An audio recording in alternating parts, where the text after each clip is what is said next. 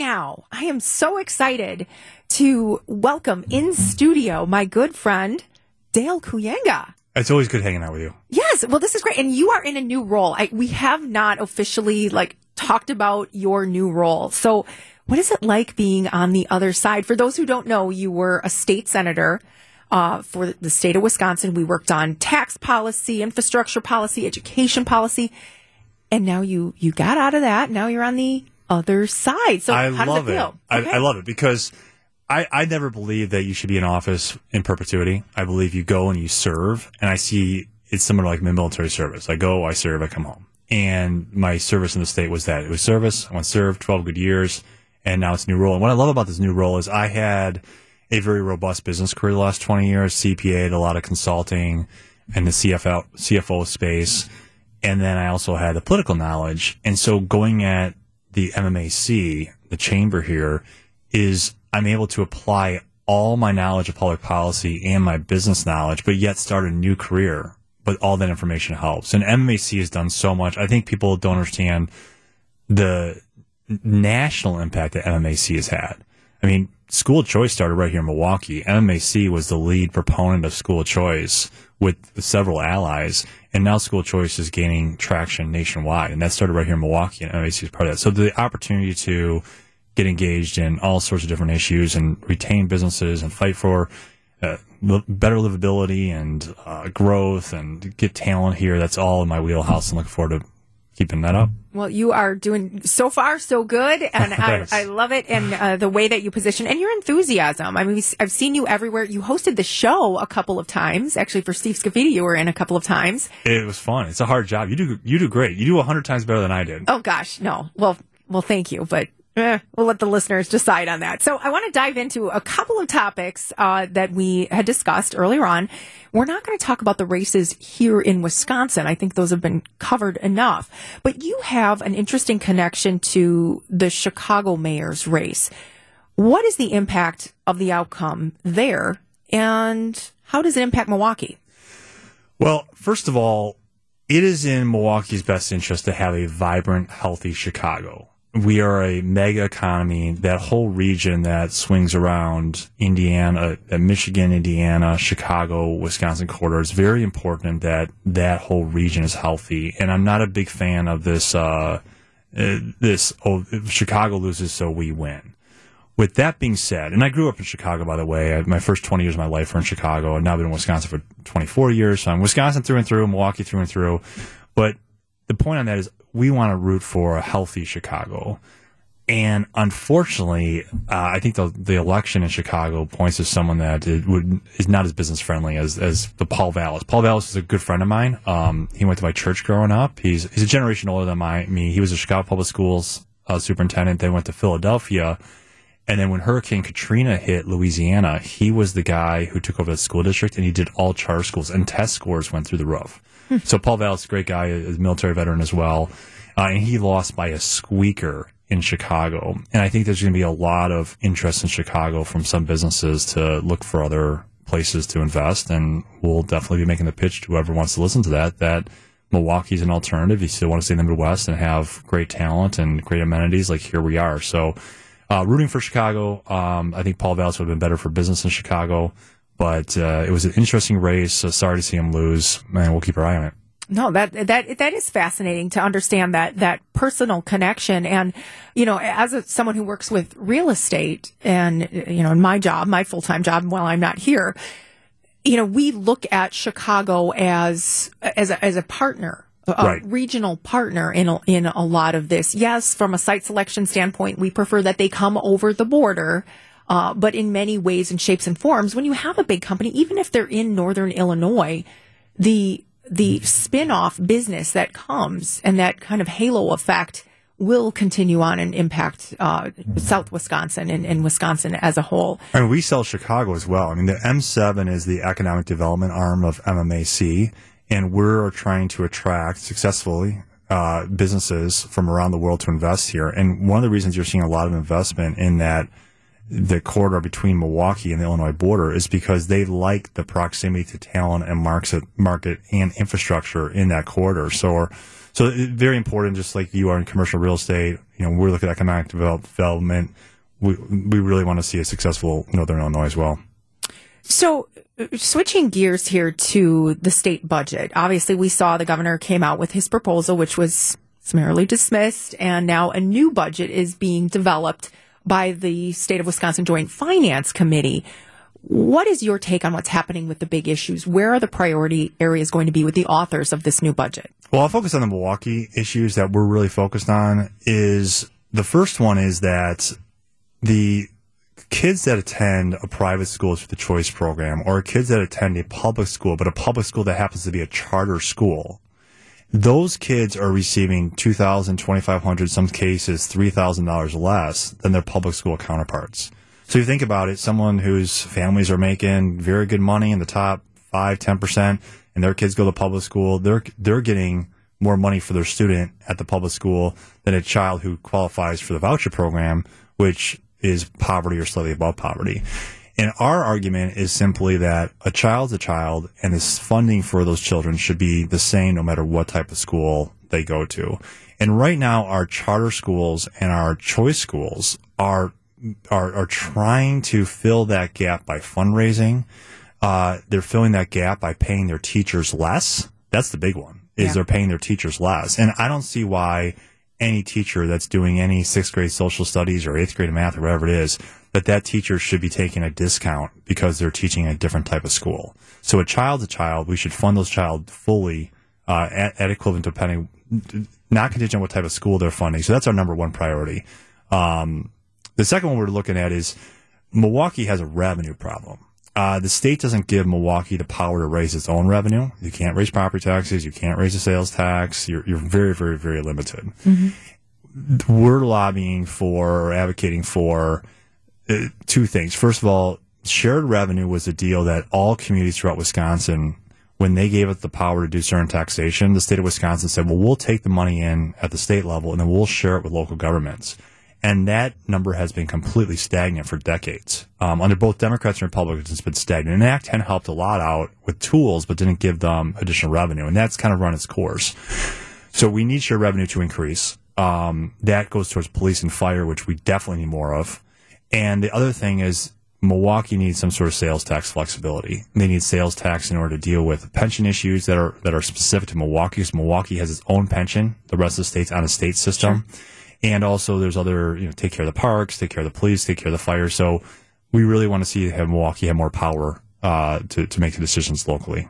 Well, and you see that issue as being a bipartisan issue. I know I'm involved in some of those conversations. You are. About the flexibility for the sales tax. But that shared revenue issue, I was out at Joint Finance on earlier this week, and you heard it from Waukesha County Executive Paul Farrow. Yeah. You heard it from Common Council President Jose Perez. You heard it from Mayor Johnson. I mean, this is a bipartisan and statewide issue. It is. And I think a lot of it comes back to public safety. I mean, there's core governance functions of our local governments that they have to pay for. And they're feeling exactly what our families are feeling. That's a 10% increase in inflation. And so even if they look to increase shared revenue by 10%, that's just breaking even with inflation. And you have to pay your police officers. You have to pay your fire department. And we've seen our roads this time of year. It's a good point to point this out. So that money the state has billions and billions and billions of dollars. So the state is sitting on tons of money. And yet our counties and cities are in the opposite position. They are in a tough financially austere environment. And so there has to be a rebalancing of power and revenue sharing between the state and the locals. Dale Kooyenga, Senior Vice President with the Metropolitan Milwaukee Chamber of Commerce. Do you have faith that we're going to come to a solution in this go-around? Because we've been talking about this for years, for cycles. I have faith. A lot of credit to certain individuals. The mayor of Milwaukee and the county exec for Milwaukee have spent a lot of time in the Capitol with individuals from the other party, with individuals from other parts of the state, explain the situation, and even before explaining the situation, creating a relationship. Mm-hmm. And so I think that the relationship between Milwaukee and the legislature, or say just Madison in general, is better now than it's ever been since I've been in Wisconsin for decades. I'm a little nervous that if things don't go exactly the way we all want them to go, that could be that it could go the other way. But hopefully not. There's been a lot of time spent there, and I think when you say there's a solution to this budget, I think for most public policy issues, you don't usually come to a solution in one moment in one budget. You would know that, right? You're right. And what you do is you stay at it, and you get there what you want by taking one step at a time. Now, I'm hoping this is a big step. Right? That would be wonderful. Because the time's calling for that. I mean, if you look at the numbers, the increase in pension liability for just the city of Milwaukee is $100 million. So if you drive by City Hall and you would took a magic wand and say, well, just eliminate every single job in that building, everyone in City Hall, all the aldermen, all the mayor, all the offices in there, that only saves you half of the amount of money you need just for the increase in pension cost that the city of Milwaukee is going to realize. So, we can't lose any more. I'm going to focus on police because it's top of mind.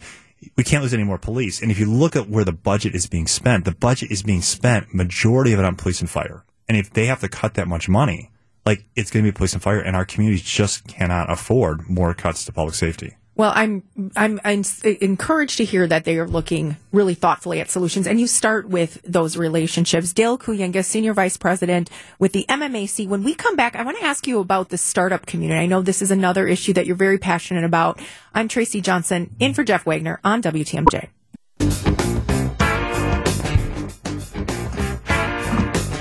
Welcome back on WTMJ. We are in studio with Dale Kooyenga, Senior Vice President with the MMAC. I really appreciate your perspective on the budget, on shared revenue issues. I mean, we might be getting into the weeds on some of this stuff, but I think generally this audience has been, educated. You have a smart audience. I do. You don't listen to this station because you're a bullet point type of person.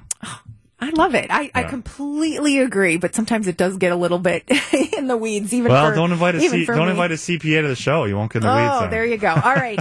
So you are involved in the startup community. Can you talk a little bit about what that means and what are some of the cool startups we should be paying attention to? Well, there's 100 different reasons why we want to have a vibrant startup community, and there's a lot going on in that space here in Milwaukee. So that's the funders, that's the funds that we have, that is the underlying companies. So I really want to highlight those companies whenever I have an opportunity to be out and about. So let me just highlight some of them because there's some fun ones. So, you a dog family? Yeah, I have 2 dogs. Okay, have your dogs ever ate chocolate? No. You're not supposed to feed dogs chocolate. Well, you're not supposed to, but maybe your kids are more responsible than my kids. Oh, okay. But I've had those moments where I'm like, the dog just ate a candy bar. He's going to die. Oh, God. And I think they do. Yeah, they die from chocolate. Okay. They can't eat chocolate. And grapes, too, I think. But anyway. Yeah. So there was someone who was in the chemical industry out of Germantown, and they created a company called Chocolate Rescue for Dogs. So it's like an antidote. It's like a treat for your dog, and it's like an antidote to the chocolate. So, if you're not successful getting your dog to throw up, and they say that's not good to force vomit anyways, and you can't get to the vet in time, this is like a treat you have in your house for that, hopefully one time, hopefully the kids learn their lesson, right? Yeah. That one time your dog has that chocolate, that they actually, you hear that, it takes care of it, and the dog's good, and you don't worry about it. Right here in Wisconsin. Right here in Germantown. So that's Chocolate Rescue for Dogs. The next one is called Geno.me, and they've raised $2.6 million, and it's a woman-owned company, and one of the early investors is another woman-owned firm here called Gateway Capital Investment. And what it is that if you have health information, including genetic information, you could put it on the site, and then when all these places out there are doing research, they will pay you for your information. So if you want to help out with research for different diseases or different research on all sorts of different things, you put your name in the database, and then when research or studies are happening, they will pay you for your information. Wow. So it's just not out in the public like some of those other places. Right. It's all, it's HIPAA protected and all that kind of stuff. Great. But you actually get, if you want to help out science, also be part of it. So they just relocated to Milwaukee from Madison. Fabulous. So that's a cool, another one. The third one is Octane Coffee. Oh. I love coffee. Tell me more. Yeah, so let's talk about coffee. So Octane Coffee, their first site is in Pewaukee, and what it is a fully automated drive-up coffee shop, and they use GPS on your phone, so they know exactly where you're pulling up, and then your coffee's just there. Wow. Yeah, for busy people, this is key. Yeah. I'm trying to squeeze with 4 kids and an army job and this job. I'm trying to squeeze every minute out of my day. So I like that concept. It's just boom there. I like it. And the last one I'll point out is Rex Academy out of Brookfield. And Rex Academy is another tangent I get on the importance of immigration, because immigrants are much more likely to start businesses than non-immigrants. Great example here. This is an Indian woman immigrant that lives in Brookfield, started this business, and it's online courses in computer science and other technical subjects for college. And it's a solution of not having enough certified teachers for computer science in our classes. So they have an agreement with UWM, University of Wisconsin-Milwaukee, Information Science Department, and they earn credits towards a degree right there. So it's a private sector solution that's sold to teachers for labor shortage issues, but also making sure that we have this talent here, because we have Microsoft coming here with $1 billion investment. So very, very important stuff and great companies. So check out these companies, Chocolate Rescue for Dogs, Geno.me, Octane Coffee, and Rex Academy. So can just everyday people invest in some of these opportunities, or is this like through the chamber, or how do they engage? Well, there's not one size fits all for startups. So there's ways startups will do, like the one the Octane Coffee is we fundraise. It's there's like sites where you could do little small investments. A lot of investments, though, are done by what they call sophisticated investors. And the reason they do that is because startups are risky. I mean, most startups don't make it. Sure. So what they do is you need to be a sophisticated investor, which has certain criteria as far as your assets and your income, to make sure that, when you make an investment, you're not putting every dollar you have in something that may fail, right? Very different than like a public mutual fund, and a lot of protections, the SEC there. So there's all sorts of that's a legal, boring question that even your listeners wouldn't be interested in the legalities of that. But these are all things that the MMAC is involved with. Not only these huge billion-dollar companies, but these small startups, hundreds of thousands of dollars, if not less. So Milwaukee has more public companies per capita than nearly every other city in the country. And we want to retain that, and we serve those types of companies. They're big, big employers, and most employees are in that realm, right? But if you look at a forest, the health of a forest is not only those big trees, is that underbrush of that new generation of trees that's going to be there 20, 30, 40 years from now. So while we're simultaneously taking care of our big and medium and small companies, we are also actively engaged in making sure that we have an environment here in the Milwaukee region that is conducive to startups. Well, I appreciate your perspective, and I appreciate your work. You've hit the ground running. You've hit the ground sprinting. I don't know. I feel like there's tons more to work. There's always more work to do. There's always more work to do. Well, Dale Kooyenga, Senior Vice President with MMAC. You come into the studio once a week, don't you? Our office is right upstairs. Yes. And so, whenever you guys need a guest, you call me, and I come in a freak out. I was just saying, like, my key fob should just work, so I just walk in here. I feel like you should just go around the corner and request that. Yeah, and you guys should just come upstairs anytime, too. It's one giant happy family of communicators. I love it. Dale Kooyenga with the MMAC, thanks for being with us, and have a happy Easter. You too. Happy Easter to you.